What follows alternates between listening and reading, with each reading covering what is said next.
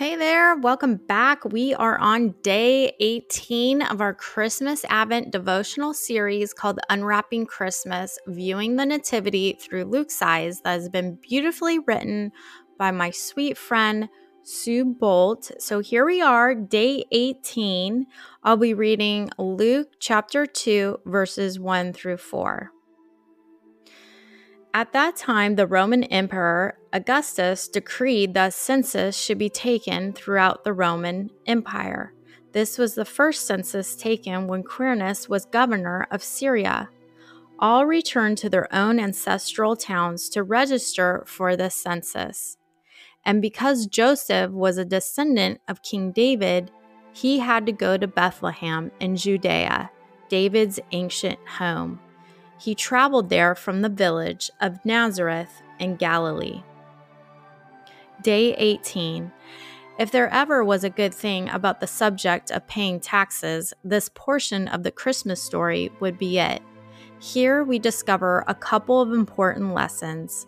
One, the Lord can use the negative situations thrust upon our lives to bring about indescribable good. And two, God is more than able to position us where we need to be.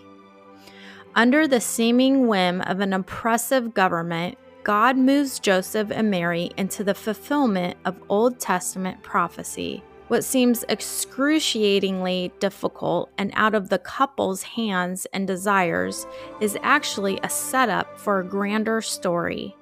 Sometimes we may interpret challenging events that are thrust upon our lives without our asking and completely miss something significant.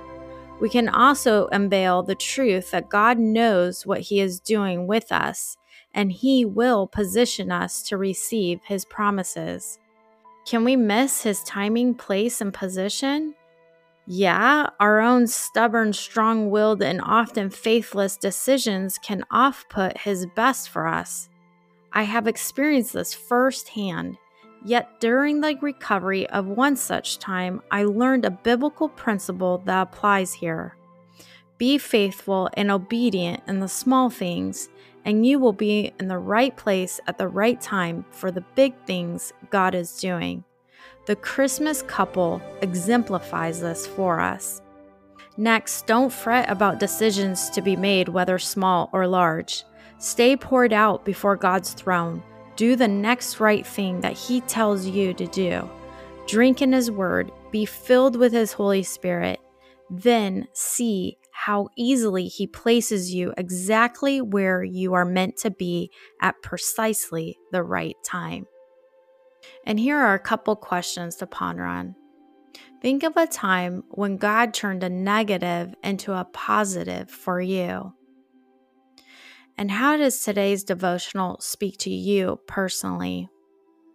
Thank you, Father, for showing us what you are doing and positioning us to see where you want to take us in our journey with you. Thank you that as we abide in your word, we will always be exactly in your precise time. In Jesus' name, amen. Hey, if you haven't received Jesus as your Savior and you would love for Him to come into your life, say this prayer with me out loud, right where you are. Dear Heavenly Father, I come to you in the name of Jesus.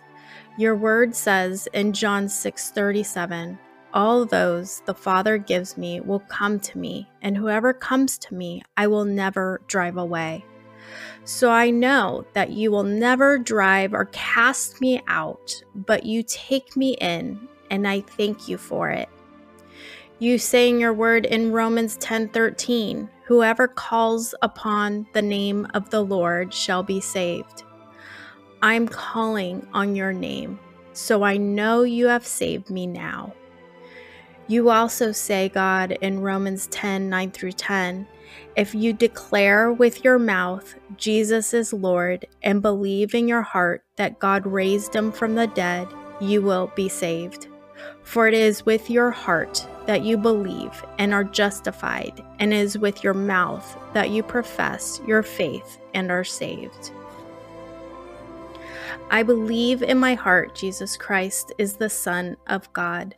I believe that he was raised from the dead for my justification, and I confess him now as my Lord. And I do believe with my heart that I've now become the righteousness of God in Christ, and I am saved.